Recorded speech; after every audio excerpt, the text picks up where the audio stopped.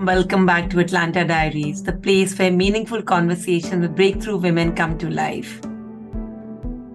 My guest today is Vedika Bhandarkar. As the Chief Operating Officer of Water.org, Vedika is responsible for the operating efficiency and effectiveness of Water.org. She works closely with the CEO, the executive team, and the president of Water Equity to support its mission and vision. She previously served as Water.org's Chief Global Impact Officer and the Managing Director in India. With more than 25 years of experience building teams and businesses with Indian and international financial institutions, prior to joining Water.org in January 2016, Vedika served as Vice Chairman and Managing Director at Credit Suisse Securities India Private Limited, and before that, she served as a managing director and head of investment banking at JP Morgan, where she worked for over 10 years. Vedika served as an independent director on the boards of several companies. She also serves as a board member of the Jai Vakil Foundation, an institution focused on children and adults with intellectual disabilities. Hi, Vedika. It's an absolute delight to have you here finally. And thank you very much for partnering with me in this journey. And for those who may not be familiar, Jai Vakil holds a very special place in my heart as well. And it was, in fact, through this connection that I first had the opportunity to witness Vedika's incredible leadership. And every time we meet, I can't help but recall the day Archana mentioned your interest in visiting Jai Vakil. And at that moment, I realized how little I knew about you. And the rest, as they say, is history. So I'm really excited for this conversation. Hi, Anma. Thank you so much for having me over for this amazing podcast series that you've been doing. I really feel honored to be here, and I'm really looking forward to this conversation. You're right, Jai Vakil holds a very special place for both you and I. And I also feel like Jai Vakil was one of the major catalysts which got me on this journey where I am right now, working in the social sector. Awesome. And I think that might be a great place to start then, Vedika. Mhm. What was the turning point that led you to transition into the not-for-profit sector? So that's a great question. And Emma, I will honestly say there is no specific turning point, right? Both you and I have grown up in India, and we were working in India through the liberalization of India, right? So when India started opening up in the late 80s, early 90s, many of us who started our careers at that time just did phenomenally well, both in terms of career opportunities, but also in terms of doing financially very well. And I always used to think about that, and I was always aware of how privileged I was. So this was something which was always in my mind, and there has to be a phase of life where my work is much more directly meaningful. That was one. Second, investment banking is a young people's job. And I feel when you're in investment banking, there'll always be somebody younger, leaner, meaner, who will take you out. So it's better to leave investment banking before that happens to you. And that's how in 2015, I said, okay, I'm done with investment banking and I want to do something else. It wasn't very clear to me what I was going to do. And I will admit in a very embarrassed manner that my only exposure was writing checks, which is not enough. And I went to a friend, Deval, he and his wife Randasra, and I said, I want to volunteer at a not for profit which works in the area of intellectual disability. He recommended this great organization, Jai Vakil, and that's how I started volunteering at Jai Vakil. I wasn't very clear what I could add because I did not have any exposure or experience in the social sector. Of course, raising funds was an obvious, value add that I could do given my connections in the corporate sector. But what I soon realized is the 25 plus years of working in the corporate sector had instilled some great practices, whether it's in terms of strategic planning, whether it's terms of processes, whether it's in terms of thinking big. And I could bring all of that to Jai Vakil. And there was a little bit of aha moment there that, oh, okay, maybe I can add value to the social sector. And maybe that's what my next chapter should be. And then I was incredibly fortunate that water.org, the opportunity came to me. I had never heard of water.org, but as we started talking, I realized this is the right place for me. And it's almost 8 years later. Here I am. Time really, really flies, Vedika, like the same amount of time I've spent in Jevaki. I am, however, curious to know that how come intellectual disability? Yeah, that is a great question. So, two parts to it. One, there are a couple of family members who've had challenges with intellectual disabilities in the extended family. But also, I felt, it's very easy, not easy physically, but mentally, to deal with somebody who has a physical challenge, right? You can see it, you can respond to it with compassion. It's much harder to respond to someone who has an intellectual disability because sometimes you can see it, many times you cannot see it. And so that always intrigued me and bothered me. And maybe I also wanted to get rid of some preconceived notions and biases, which is why I went to Javakil, and I am incredibly grateful. So I spent almost a year volunteering there, as you might remember, and I am delighted that I still continue my association with Javakil, but that was a very, very important year for me.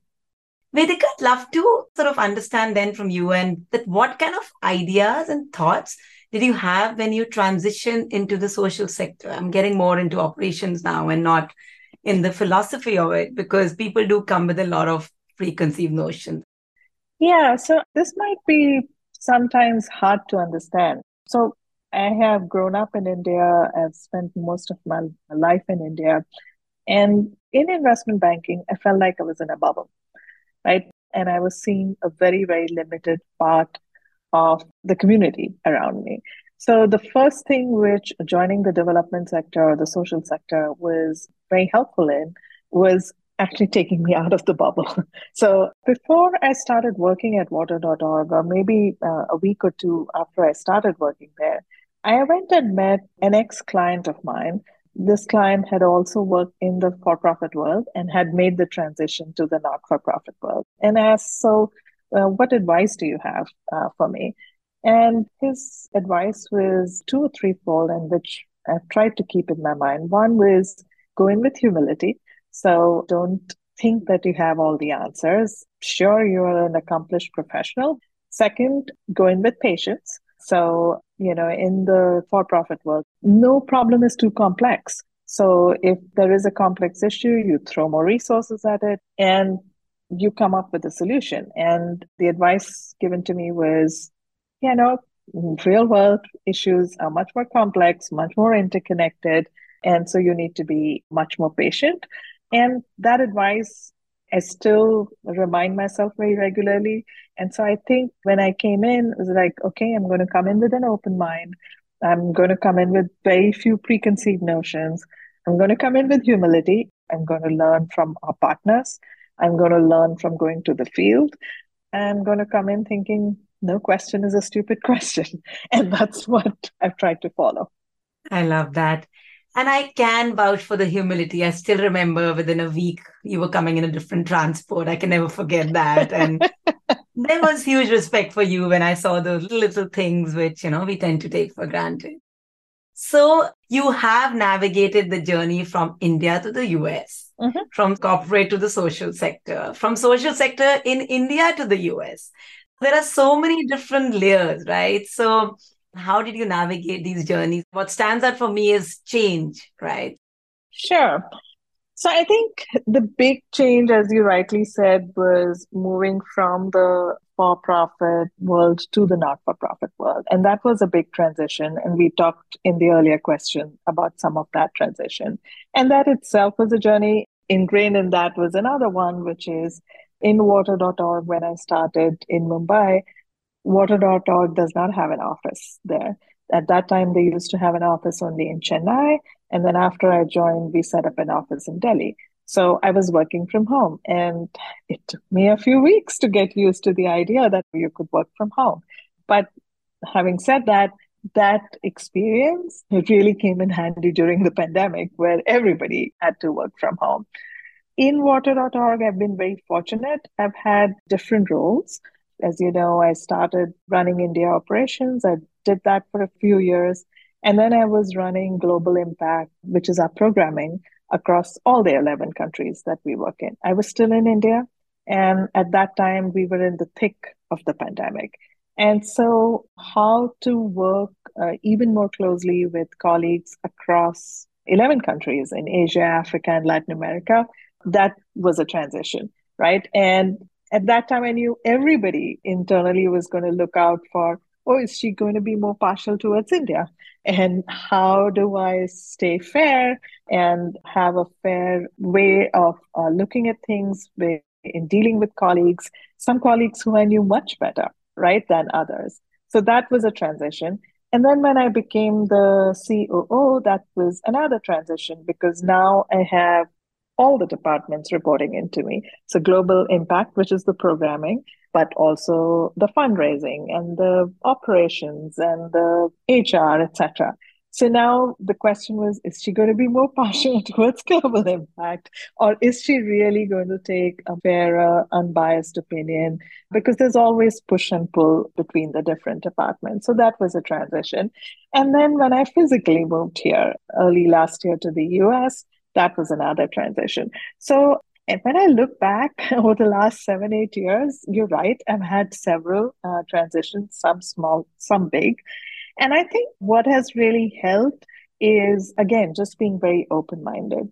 So when I was going to come here, physically relocate for a few years to the US, as a family, we decided we're going to just treat it as an adventure, right? And once you treat it as an adventure, then you do go it with an open mind. You don't come in with, again, preconceived notions or past practices. And that helped a lot in terms of a funny story. After even having said all of this, one thing which I was not prepared for. So in December 21, I came here to Boston to look for an apartment. We found an apartment. My son was very helpful. He's based here. And I was back in India for winter vacation and I was signing the lease online. And the landlord turned and said, well, you don't have any credit history in the US. I said, yeah, I don't, because I've just relocated here. I said, I can show you what assets I have in India or what other bank accounts I have. And they said, no, that's not enough. So I had to reach out to my cousin who lives in the US to act as a guarantor.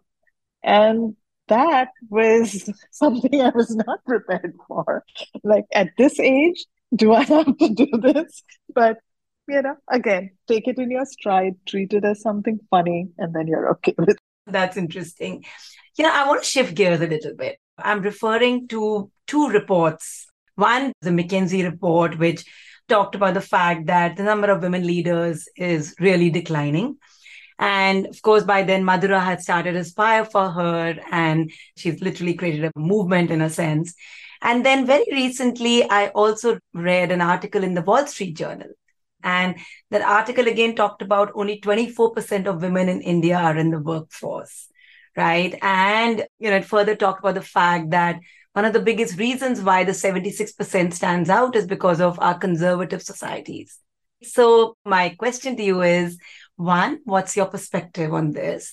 And two, I'm curious to know, how did your early years, shape your journey thus far? And I think that ties into the conservative society.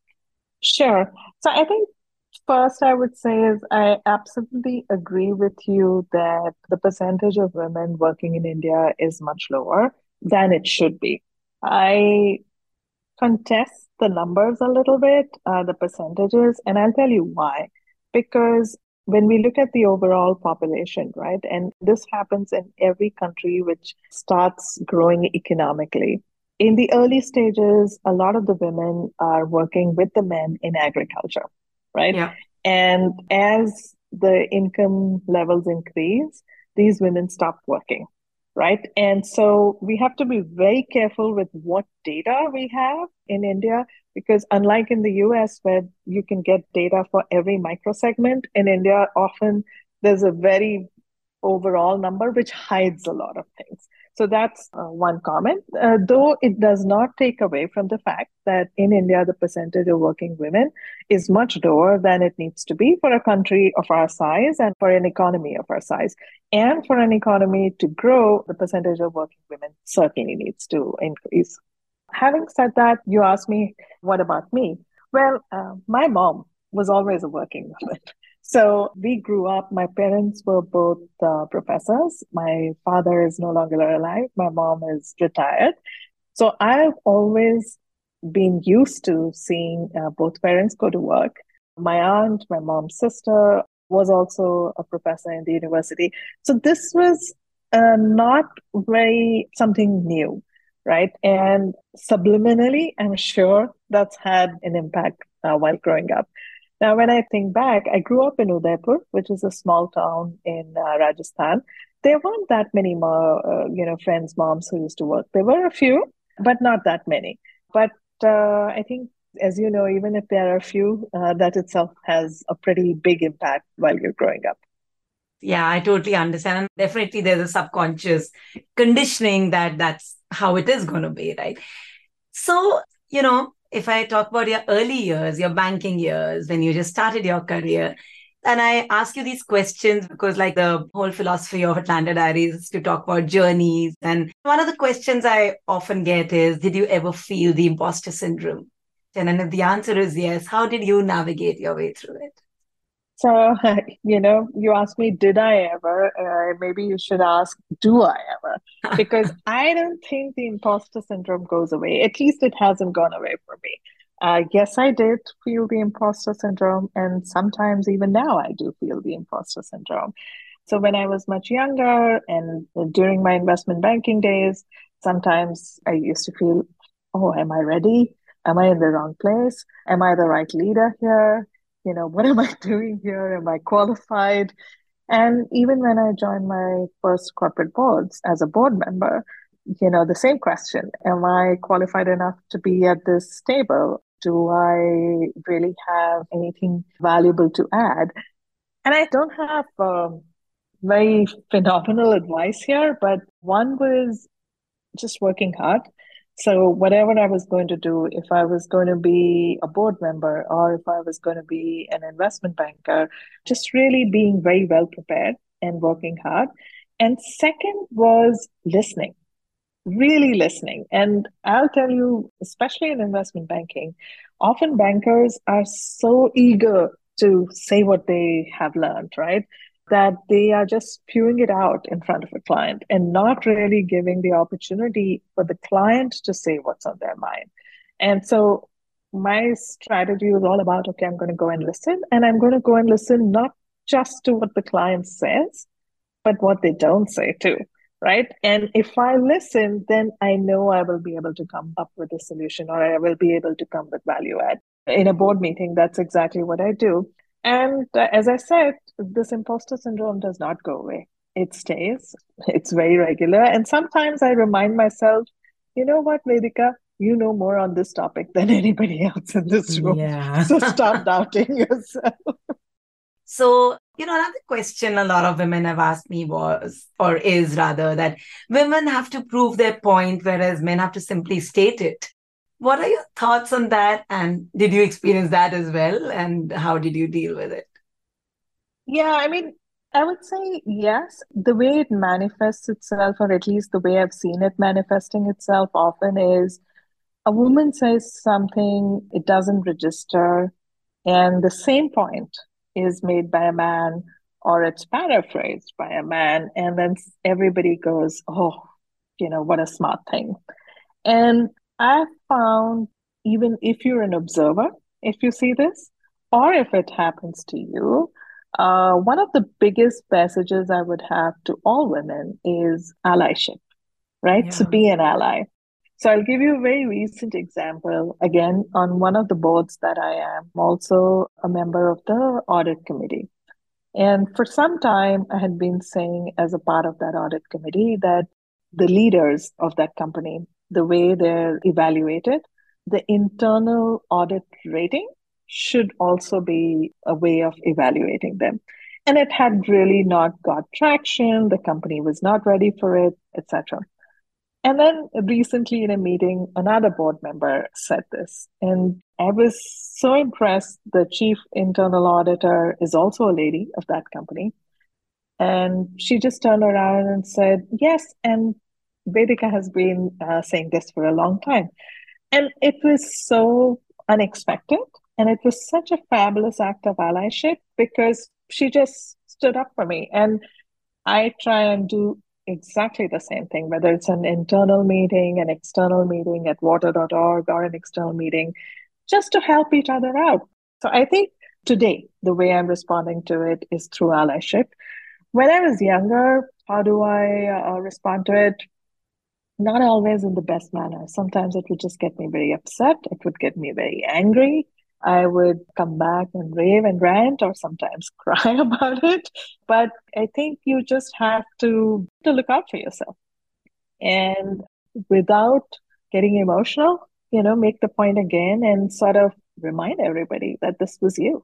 Be your own cheerleader. Absolutely. Absolutely. Develop an internal network where you are cheering for others, so they will also cheer for you, but also be your own cheerleader. Yeah. Talking about getting angry, which you just referred to right now. So, were there any other workplace triggers for you? And if yes, how do you combat them? So, even today, bullying at workplace is a big trigger for me. Not letting somebody else speak or interrupting others is a trigger for me. We often see it in meetings, and it's not necessarily a gender thing. Often it is, but not necessarily gender. Sometimes it can be title, right? So somebody with a bigger title doesn't let the people who report into them speak. So those are triggers for me, and I call them out. And again, not confrontationally, but saying, oh, so and so hasn't had a chance to speak, or would love to hear from Enma. You've been very quiet. Would you like to add something? The other trigger is the chalta hai attitude. So I hold very high standards for myself, and I expect the same from my team, which does sometimes make me a pain, a pain in the behind. And so if you ask some of my previous teams, they'll always tell you, oh, she's such a stickler. She gets upset with small mistakes. And I do. I have tried to get better at it over the years, but that is certainly a trigger for me. And this has triggered a very interesting question. How do you prioritize or see perspective between attitude and competence? I think that's a question I'm struggling with so many of my clients. It's a constant struggle. So I'd love to hear your perspective on that. It's such a great question. And I don't know if I have a good answer for you, Enma, but I feel if you have the right attitude, that's much, much more valuable than somebody with really high competence, but who sucks up your energy, right? If you're a supervisor, sucks up your energy if you're a colleague or reporting into them. I mean, that's probably the worst. So if you ask me, would I have a team full of highly competent people, but all divas and difficult to manage?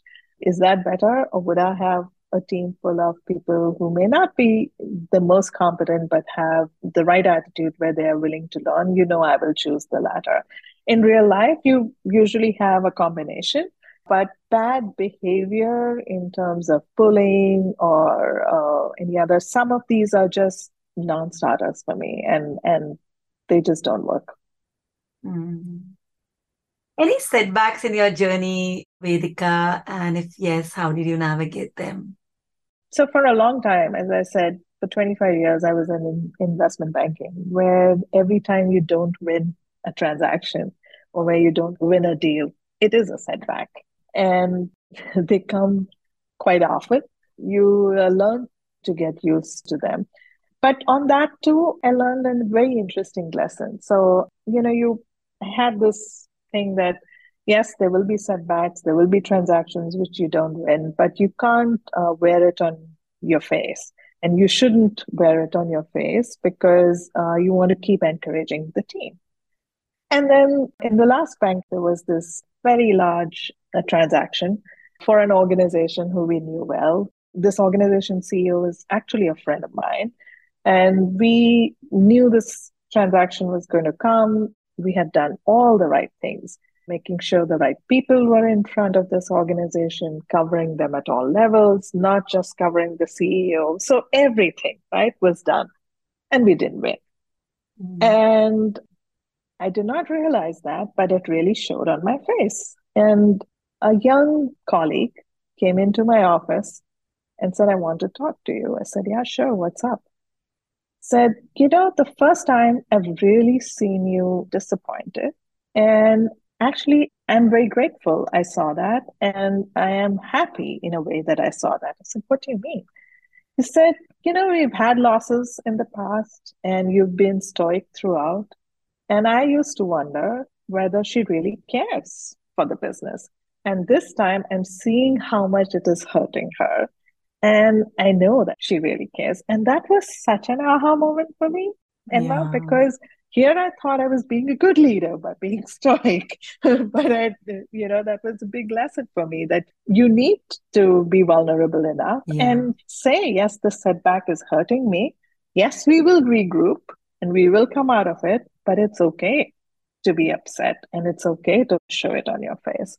And I'm going to say something which is going to sound very weird, but as I've grown older, and especially when I've come to the social sector, every setback I really feel is an opportunity. So it's okay. We tried something, we tried an innovation, it didn't work. That's okay. Let's regroup. Let's talk about it. Let's figure out what was it that didn't work? What is it that we can learn from it? And then let's learn from it and try something new. So it sounds unreal, but it is true. I think you've humanized the whole experience, right? You've sort of spoke about vulnerability because that would have been an obvious question otherwise, right? That how can you bring vulnerability in your leadership style? Vedika, this now triggers one or two other thoughts in my mind. And that's actually the Vedika which even I didn't know. So thank you for sharing all these things, right? Even I always saw the stoic you and I couldn't imagine the vulnerable you. So now that we're talking about it, what has been your greatest mistake? Oh, there's so many mistakes, Enma. So there isn't one big mistake. I've made so many mistakes in my career, in my professional life, and in my personal life. So, wrong judgment, wrong calls. Again, going back to investment banking, you feel, okay, this doesn't sound okay, but let's do it. And, big lesson, always listen to your gut. But more recently at water.org, a few years ago, when the pandemic started, and things were pretty difficult from a financial point of view because a lot of donors were stepping away, we had to make some tough decisions.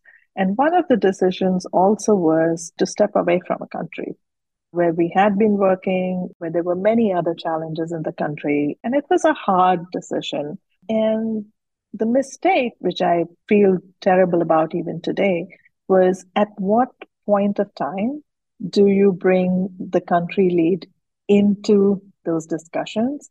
And do you bring them early on, where the discussions can be very hard for that country lead? Or do you leave that to too late? And I know I made a mistake. I should have brought them in early. And I don't think they can forgive me ever for that decision. But every month we have a staff meeting. And this did come up. And I owned up and I said, yes, this was a judgment call which I made. At that time, given all the inputs that I had, given all the facts that I knew, given the advice that I got, this was my decision. I'm not blaming anybody for the advice, but I know in hindsight, it was the wrong call. So I think you have to stand up and own to your mistakes and learn from them again. And the other thing is, and because you can't change what you've already done, there's absolutely zero point in keeping on obsessively thinking about it because it's not very helpful. You have to learn from it. You shouldn't make the same mistake again, but there's no point in thinking about it all the time. Yeah. And is that the elder, wiser Vedika saying it, or is this also a journey, is what I'm wondering? It's certainly a journey. You're right. But I think not thinking about what could have is something I've practiced from the beginning. But yeah, I'm sure there's an elder wiser component. You also spoke about some personal mistakes. How do you feel about talking about them? So there are too many to talk about here, but I want to give you one example. So this is going back many years. My mom was turning 60. They used to live in Udaipur. So my dad decided to throw a small party for her and decided to call, all our friends, neighbors, her colleagues from the university. And both my brother and I were supposed to fly down for it. And my sister is much younger. She was already there. And the last minute, I had a pitch. And I clearly remember which pitch it was. And I made the call that my brother is going and I will not go. And I still regret it till today. Yeah. This really actually takes me to a related question. I know investment banking is hard. I know it's cutthroat. I know it's difficult. So, how did you, Vedika, balance your personal life and professional life, which you're doing even now, living in two different countries, right? I think first thing I would say is to every working woman, I would say don't fall for that superwoman nonsense, right? I think that superwoman nonsense has been propagated and built by men. So don't ever fall for that. That's the first thing I would say. I think you just have to be incredibly disciplined. You have to be ruthless about what is a priority and what is not. And at different stages of your life, there will be different priorities, right? So when our kids were small, I always had to travel for work, but it was immensely important for me that I come back, even if it's late at night, so that in the morning when the kids are getting up to go to school, I'm up with them. And Mm. so that's the choice I made. And it meant some crazy days when you took an early morning flight and came back late at night. Similarly, when you are with kids, you are with them. So you're not taking calls, you're not looking at emails, but you are with them. Vacations was sacrosanct. So we have to be away during the vacations. And if I had to look at my emails, I used to do it before the kids got up or after they went to bed. And then involving the kids to the extent I could. So many years ago, this is again when my son, who's now 26, so he was very small, and my daughter was even younger. I don't know if you remember in India, in Mumbai, when there are IPOs, there are these big billboards, right? Yeah. Which Yeah. talk about the IPO. So we were doing the IPO for TCS. So this is going back many, many years. And I was Right. going to be on the road show, which meant I was going to be away for, I think, 10 to 14 days. So we were in the car and I showed that to my son, the billboard. I said, why don't you read it? And he could read it. And I said, that's what mom is going to be doing. And that's why she is going to go away. Now, I don't know how much he understood, but he made the connection, right? And so involving the kids as much as you can in the work you are doing also helps in terms of balancing. Yeah. And communicating with them, and they also feel a sense of pride then, right?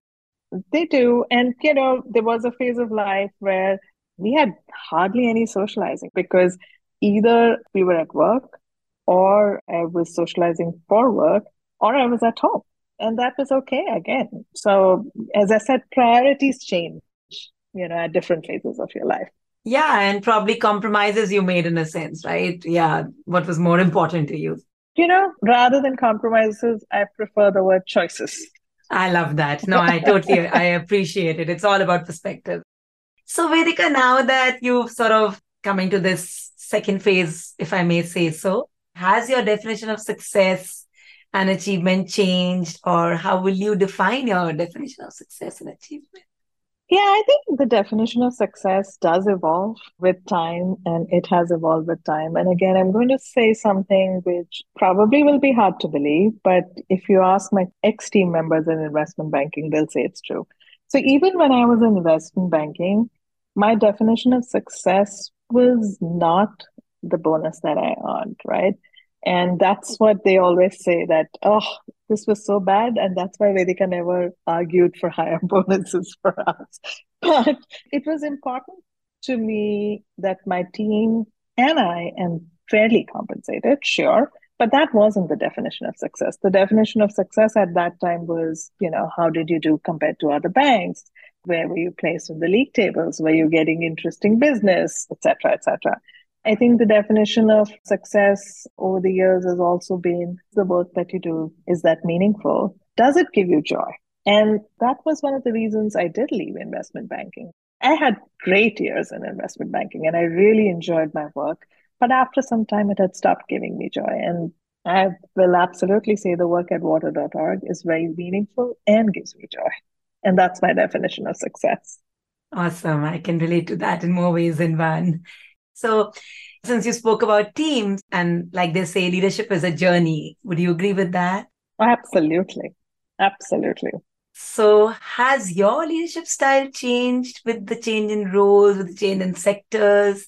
I'd love to explore and understand that a little bit as we approach the end. And I think the best people to answer that are people who have reported into me through my years. But I do hope that my leadership style has evolved. I do hope that I've become a better leader over the years. And you're right, I think changing the sectors also. And my ex boss in water.org would sometimes turn to me and say, you're responding like an investment banker. So she would keep me in my place. And I think people have stopped saying that. So that's good because now as a leader, what gives me most joy is how can I help my team members succeed? I was never a micromanager. Maybe right at the beginning I will admit, till a good supervisor took me aside and walked me through that. But it's now all about empowering and helping people succeed and removing the barriers that they are facing. And that's what gives me joy. And maybe it's like how you're as a parent, right? That's what gives you joy when your kids are doing much better than you ever did. And so I don't know if it's a weird analogy, maybe it is, but I really feel that's what gives me joy as a leader to see my team really flourishing. Yeah. So a difficult question, and please choose not to answer it. But I'm just Okay. so I'm just wondering, if you had to go back to investment banking, would your leadership style go back to the earlier style, or has it evolved over the years and it could be applicable to even, a corporate job? That's a great question. And if I were to go back to investment banking is a hard sector, as you know. Yeah. And there's a lot of pressure, there's a lot of stress. We used to joke that the year used to be Jan to December. So it's as if on Jan 1, the treadmill has been reset and you're back on the treadmill, right? I think with all that I have learned over the years, if I were to go back, I would respond in a different way. I would respond much more through my mind rather than from my heart, which I always did. And I would certainly be less stressed and less angry. Thank you. I know I put you in a spot, but I appreciate your answer. I think it gives a lot of leaders a lot of perspective. Like Atlanta Diaries is a place where aspiring women leaders are learning and unlearning their definitions of success. What are your parting thoughts for these leaders as they transition into larger roles? I would first start by saying be greedy.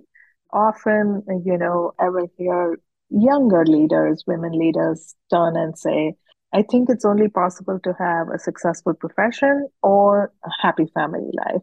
And I would say, no, be greedy. Go for both if that's what you want to do. It is hard work. You have to have a network. In the same way you develop a network professionally, you need to develop a network personally, but be greedy. So that would be my first advice. Second advice would be don't be afraid to put yourself out there or don't be afraid to say yes to new opportunities or new roles. The worst that could happen is somebody will say no. And that's about it. There is nothing worse than that. So don't hesitate to put yourself out there. And the third thing is don't be afraid to make mistakes. It's okay. Learn from your mistakes. Often we are so afraid to make mistakes that we don't push ourselves, right? Those would be the three things. This was absolutely great, Vedika. Thank you very much for this conversation. It's been such a pleasure, Enma, and your style is so easy that it was just like having a cup of coffee and chatting with you. Oh, thank you. Thank you for being a part of this incredible journey with Atlanta Diaries. I have had the privilege of hosting guests who courageously shared their most vulnerable selves with me. And even if only a small segment of these conversations can champion the journey of one person, it will be worth each and every moment. And together, we know we can create an even greater impact. So I do have a humble request for you. If you found value in these episodes, please consider sharing the podcast with your friends, family, and on your social media. I would also love to hear your thoughts and will really appreciate if you could take a moment to leave a review or rating. See you next week for another inspiring journey on Atlanta Diaries.